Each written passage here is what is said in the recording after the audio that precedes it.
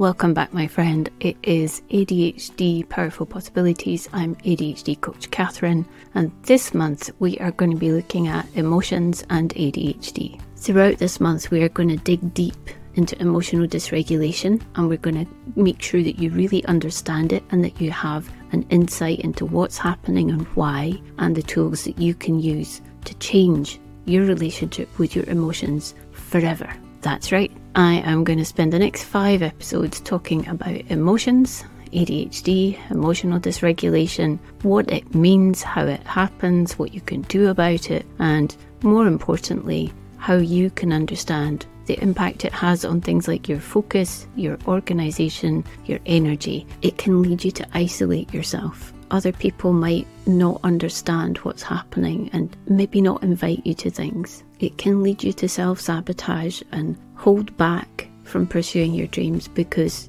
the emotional fallout feels so uncontrollable and overwhelming. But I passionately believe that self-education is key to understanding our own ADHD, our neurology, our emotions. Whatever impact emotional dysregulation is having on you right now, I believe that it can be improved. And I believe that you are the person who can do that. I had no idea when I was growing up that the intense emotions that I felt, and sometimes felt like they actually kept me captive and overwhelmed, were an aspect of ADHD. We're going to start today by just exploring what an emotion is, why it's different for people with ADHD, and a couple of the really popular models of how we understand emotional dysregulation, and just have a chat about, are they useful for you? Do you need to accept them? And we will end again, as always, with a practical thing that you can take away today for when you are feeling emotionally dysregulated. Let's begin by understanding what emotional dysregulation is, particularly when it comes to people with ADHD. The things you might notice are very sudden mood changes. And I was talking to somebody yesterday and they mentioned the joy, the euphoria that we sometimes experience with ADHD. And I recognised immediately the power of that positive feeling that we get when everything is lined up. We're doing something that we love, we're doing it really well, we get this burst of joy and euphoria, and that is a really intense ADHD emotion. At the same time, that can very quickly turn into intense sadness because of everything that's happening in the world, something that may be happening in your personal life. So these very quick mood changes are an element of emotional dysregulation. It's possibly one of the reasons many people initially have a diagnosis of another mood disorder before recognising that actually this rapid change is part of ADHD and the emotional dysregulation.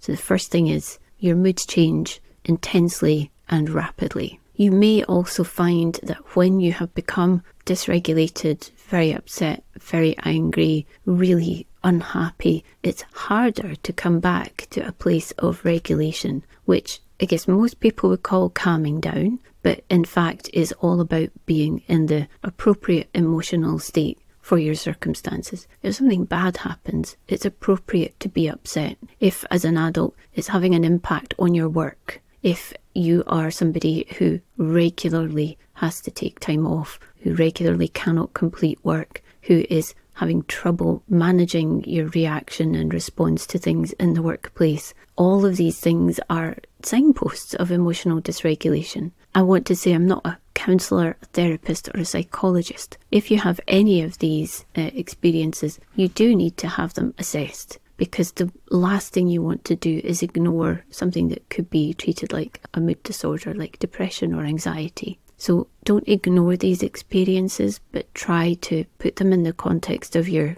longer term life. Have you always been somebody who has this emotional response? Or is this a new thing? And this can be very difficult if you're a woman going through a menstrual cycle. If you are entering perimenopause and menopause, your emotions are more likely to change. Is it something to do with a larger hormonal change in your stage of life? Although it's not part of the diagnosis of ADHD, it is really important that it's taken into account. It's really a core element of the experience of ADHD in everyday life. And most people, when you talk to them, say, my biggest problem is procrastination. when you dig underneath the surface, the procrastination is caused by the emotion that they're avoiding. And so procrastination is a temporary mood fix. Coming back to emotional dysregulation, let's look at your brain. I do love the connections between the emotions we feel and what's happening in the brain. And I think when you know more about it, you'll love it too.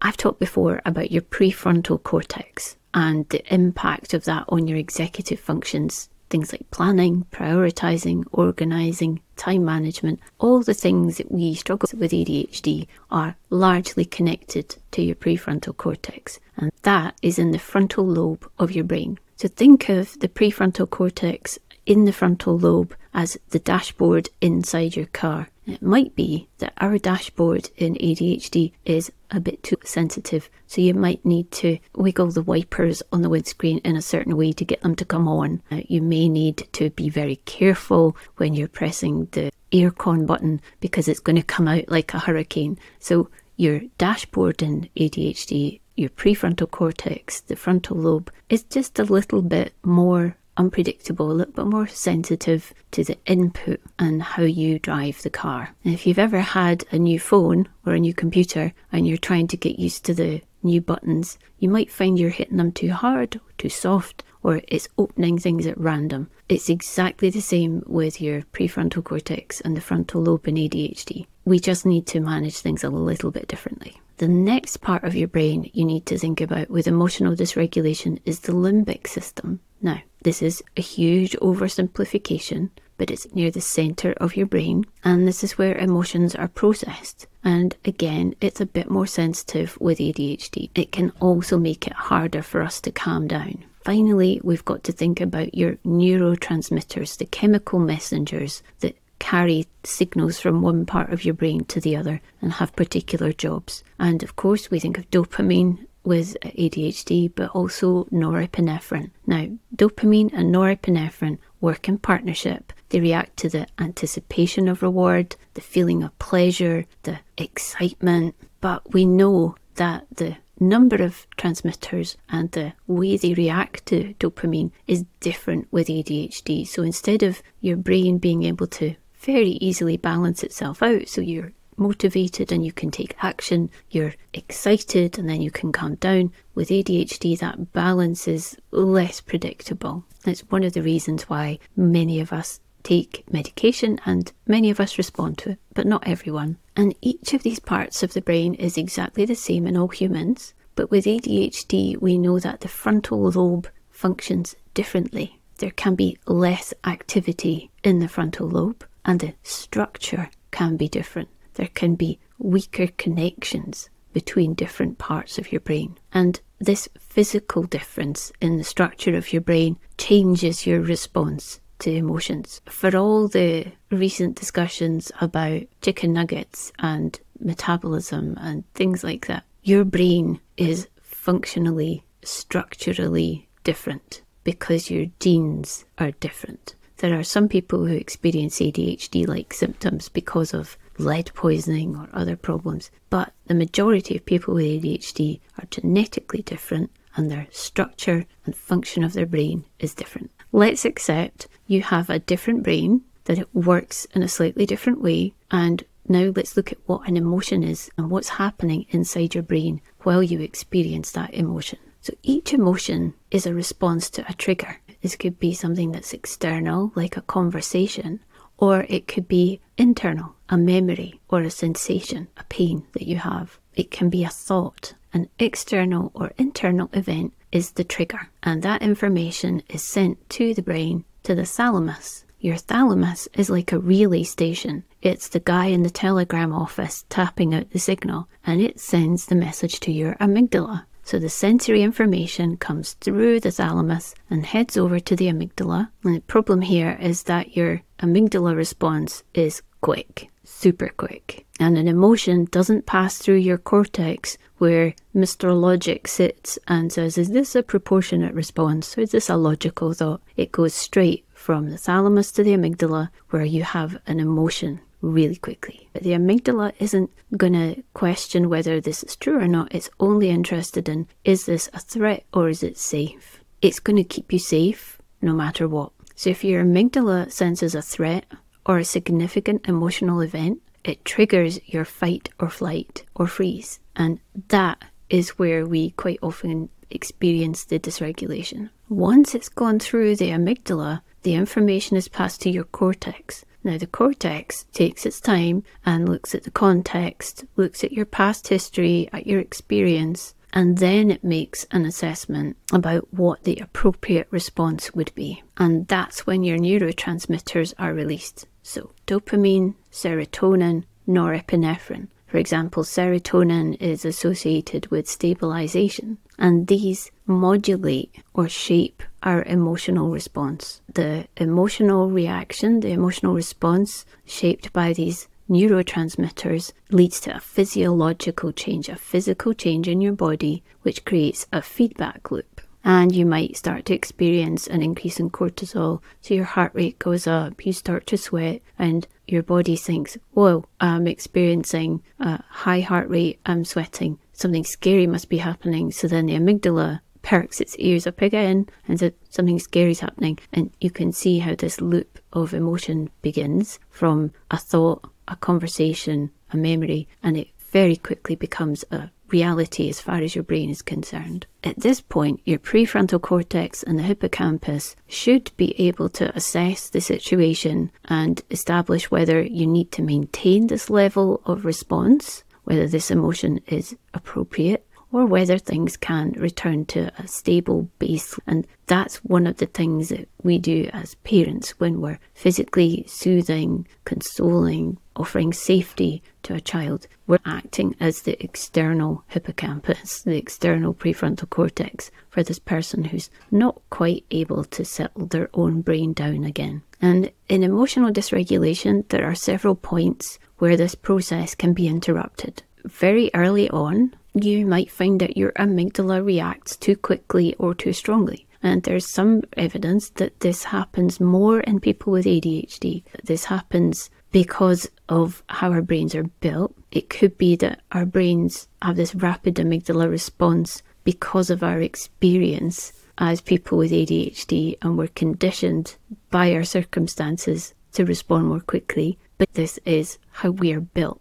That leads to an overreaction. I know that I'm a person who jumps and reacts really quickly to noises and things, way out of line with anybody else around me. Now that you have an idea of what's actually happening in your brain and throughout the rest of your body when you experience an emotion, and you understand why your brain responds to that in a way that could be seen as dysregulated, let's think about how psychologists have explained this. And the two people I want to look at today are Dr. Russell Barkley and Dr. William Dodson. And these are two of the most influential writers, educators, clinicians in ADHD medicine at the moment. Today, we'll look at Dr. Russell Barkley's model of DESR, Deficient Emotional Self-Regulation, and Dr. William Dodson's RSD, Rejection Sensitive Dysphoria. These are important topics, and some people won't even have a conversation about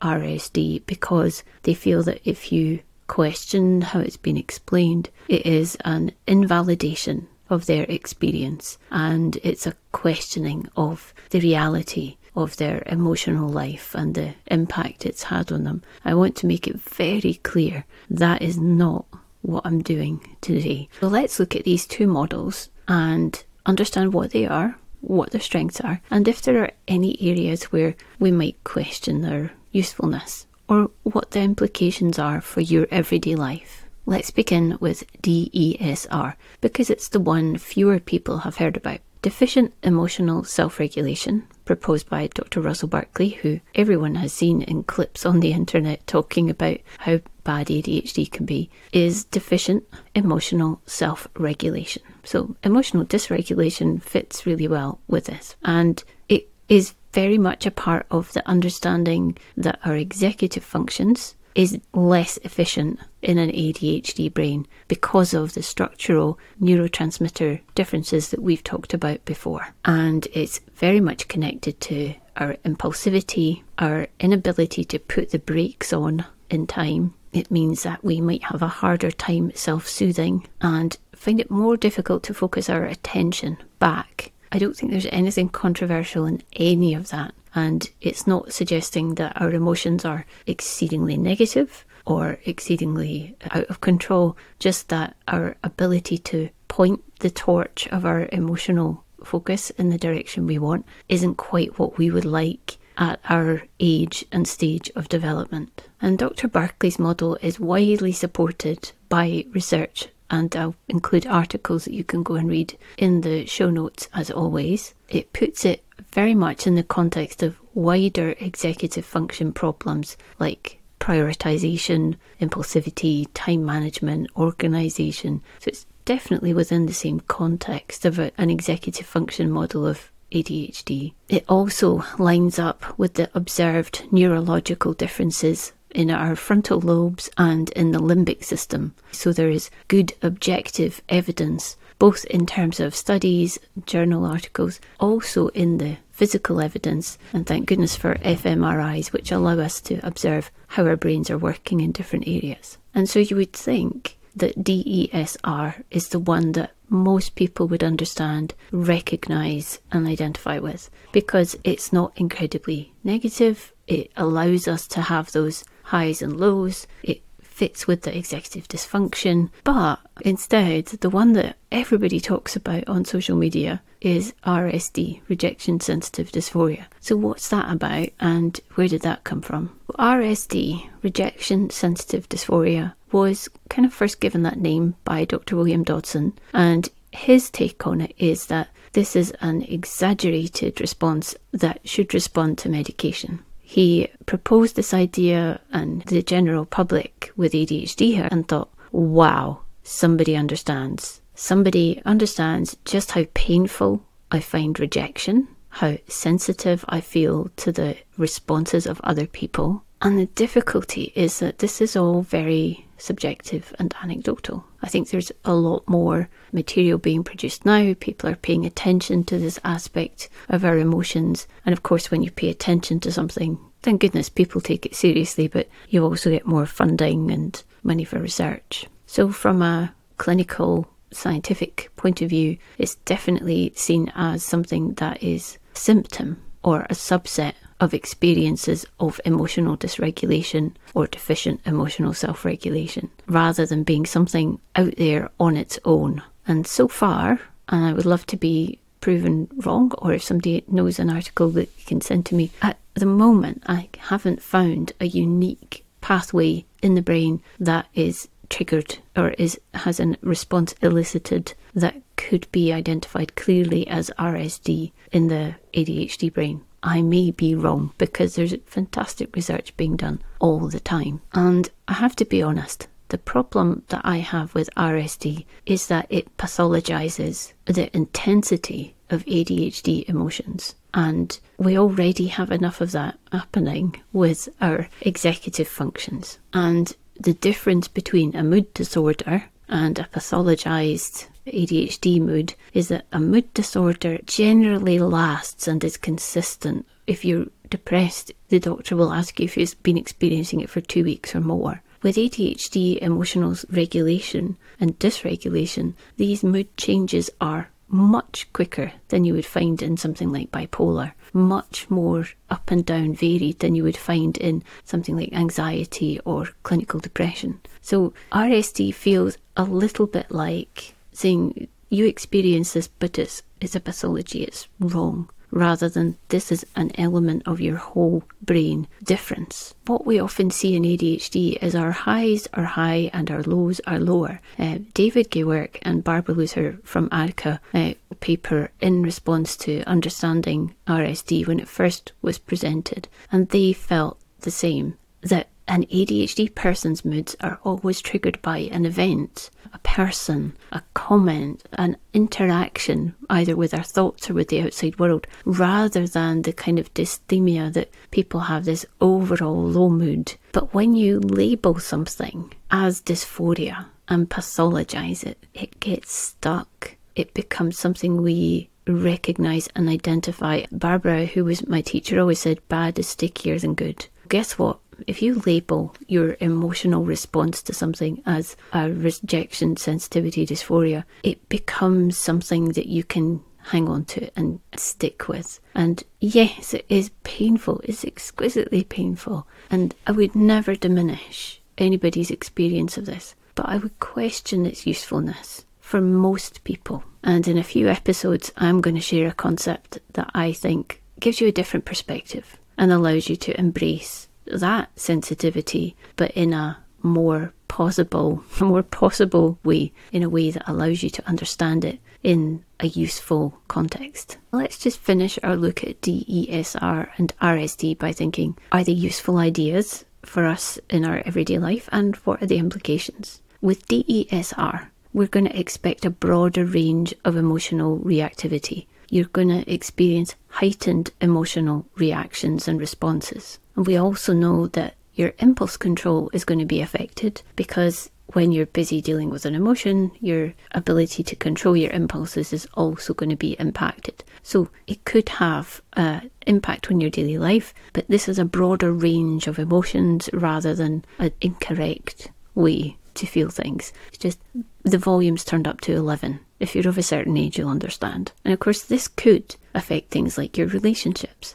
but there are ways that you can improve that through communication, fostering empathy and compassion between partners, between family members. But this emotional turbulence will require some effort if you want to manage impact on your daily life. It's not going to just go away without you making any effort. What is the impact and the implication of rejection sensitivity dysphoria? On the one hand, it's really fantastic for self-awareness. It allows people to feel seen, to understand their own reactions and their own sensitivity. It can also have an impact on personal relationships. And I think it's really important that anyone who is in a relationship or in a family, in a class of friendship with someone with ADHD, is aware that we are acutely aware and sensitive to what other people are thinking and what they're saying and how they're saying it. And there is this awareness that can be really powerful. At the same time, it can also be wrong.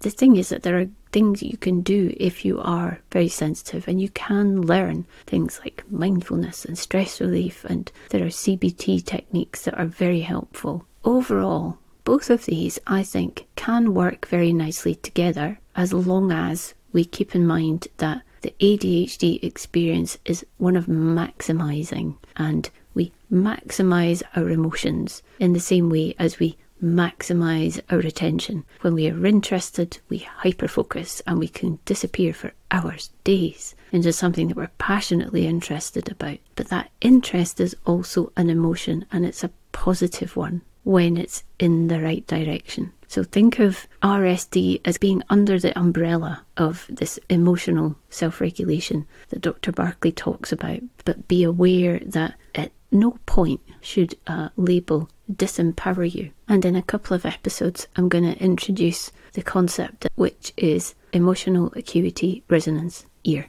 And it's about taking that emotional awareness, that sensitivity, that fantastic responsiveness that you have, and using it as a positive strength that you can lean into when you really understand it. But for now, we're going to look at simple things that are going to affect your emotional self-regulation and move on from these clinical models into things that affect your emotional self-regulation on a day-to-day basis, and then briefly what you can do with them. Let's look at 3 things that everybody with ADHD will experience and that can disrupt your emotional regulation. The first is a lack of sleep. If you are experiencing problems sleeping, that is going to affect your emotional regulation because your whole brain responds to that lack of rest. It's been shown to affect things like how we eat and how we behave during the day, but in ADHD, this effect is magnified. If you are a person who's in a stressful environment, you're going to have more cortisol already, and then if you add in the ADHD overreaction of the amygdala, you can see why you get this really exaggerated response. And something that some people ignore, but is an important part of living with ADHD, is an overstimulation, a sensory overload. If your senses are being overwhelmed, if it's too loud, too noisy, too smelly, too bright, too fast. All of these things, your brain's already processing all of that information and trying to make sense of that. We're perhaps less good at filtering it out. And this can also lead us to quicker and more intense emotional responses. So when somebody taps your arm or interrupts you, you're more likely to explode. Now, one thing I'm going to look at in an episode in a couple of weeks is the impact of myths around ADHD and how that affects our emotions. But one that I want to address right now is that this is somehow a lack of willpower and you're just being too sensitive. If it was only that simple, nobody who experiences emotional dysregulation would continue to do so. If it was simply a matter of choice. There are things that we can do and there are steps that we can take to support ourselves and look after ourselves, but it's not something that you have chosen to experience because it's generally unpleasant, and every single human being on the planet wants to avoid unpleasant experiences. While we're going to look at long-term strategies in future episodes, I want to give you a couple of things that you can do when you are starting to recognise that you are experiencing emotional dysregulation. These are not miracle cures. You're still going to experience the emotion, but if you practice them enough, they will start to allow you to regain that balance and that control more quickly. A lot of people talk about mindfulness for ADHD. I personally love ADHD mindfulness, but there are important caveats that I want to pop into this episode. There are some people for whom it is not suitable. If you have PTSD, if you are managing trauma and are not in a great place, traditional mindfulness can be harmful. When we begin to focus inward, we can become overstimulated, we can spiral into rumination, we can experience intense low moods. And if we're being mindful of our thoughts, then if you have distressing negative thoughts, that's not helpful. And of course, we have the difficulty with focusing. Expecting people with ADHD to be able to focus for 35-40 minutes for traditional mindfulness practice is hopeful. Let's say it's hopeful, if not unrealistic. So what can you do instead? And these are things that you can do when you feel emotionally dysregulated. Think about a mindful moment. Think about being fully present in your body in the present moment. So being very conscious of how your feet are touching the floor, the weight of your body as it passes through your legs.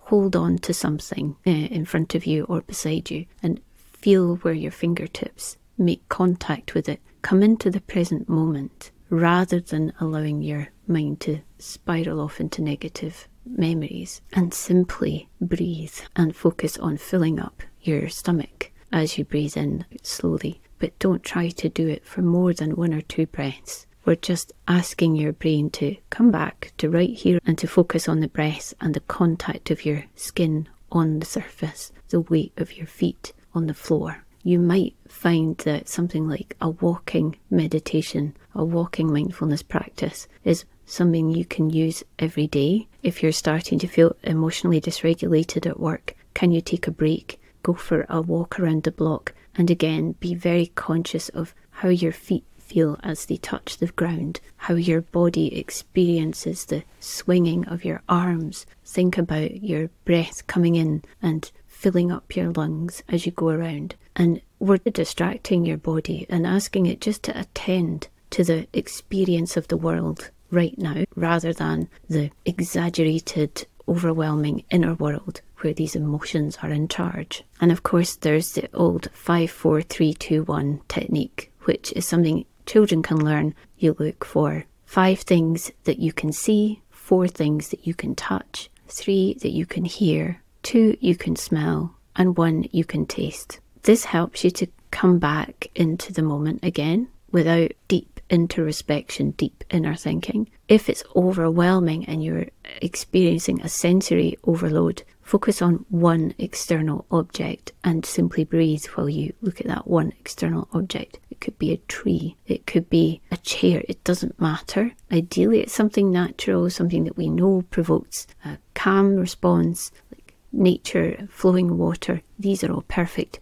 If you can't do that, pick 1 thing and only focus on that, just for a few breaths, until you feel yourself coming back together. If you do have PTSD, if you're experiencing trauma or burnout, get professional advice as quickly as possible. Not from me, I don't coach on those things, it's with my remit, but there are people who are qualified. And more generally, we're likely to experience emotional dysregulation when we feel that things are out of control. And one of the simple ways to do that is to have a kind of structure or routine in your life. And I know some people say, I hate routine. I can't stick to a routine. That's maybe because it's not the right routine for you. A routine has to be flexible. It has to be adaptable and changeable, because when we try to do exactly the same thing every day, very soon we're going to get bored and then we'll drop the whole thing. So instead of doing that, think about how loose can you make the structure? Is it simply getting up at the same time every day? Is it simply having the first half hour of your day without your phone and reading something interesting that you enjoy? It doesn't have to be a self-help book. There's so many of those. What do you enjoy reading? Spend half an hour doing that instead of looking at your phone. But it doesn't need to be complicated. And simply making that your structure, it gives you a routine that is not confining. And it's that feeling of being confined that I think we rebel against. And of course, that feeling of confinement provokes an emotion because we feel trapped. So we look for freedom. So your emotional reaction starts up all over again. But that's why when you're thinking about a routine, how loose and free can you make it? Be very gentle, very light. There is good, solid research that shows routines and structure help ADHD brains because we have less weight of executive functioning to do every day. And we're going to go into great depth on that in a couple of episodes. Think about Dr. Kathleen Nadeau's MENDSS. Those are her ingredients for a great, healthy routine that people with ADHD need. And it's mindfulness, exercise, nature, good diet, social interaction, and sleep. And if you can get those into your daily life in any shape or form that works for you, you're going to feel that you have a routine which is unique to you, but it's going to meet those essential needs to keep your ADHD brain healthy and functioning. And to allow you to do that, I've created a Notion template and a Google Doc, which you can download and which are going to allow you to become aware of your emotions, how your routine is affecting them. There's a waiting list page for it just now. Wherever you look, I'm going to have a link for you to join the waitlist if you want access to that Notion tracker in the Google Doc. The early simple version is going to be free. I'm working on a really lovely one which will show you very clearly how all of this comes together and how to maximize the good stuff about ADHD without being overwhelmed by the challenges, the emotional dysregulation. So if you want to join the waiting list for that, check my links. It will be wherever you see my name, and you'll be first on the list to get access to that when it comes out. And the next episode, we are going to be looking at ADHD and stress. And I think this is a really important one because, as I said before, when your stress levels are high, your cortisol level is high, apart from the physical health problems that you have, it can create real mental stress and strain if you have ADHD. So come back next week to learn more about ADHD and stress, what it looks like, how to manage it, and get on the waiting list for the Notion and Google documents that will allow you to see the proof that this is happening to you and learn how to manage it better. I would love to hear from you if you've experienced emotional dysregulation, what it's meant for you, the impact has been for you.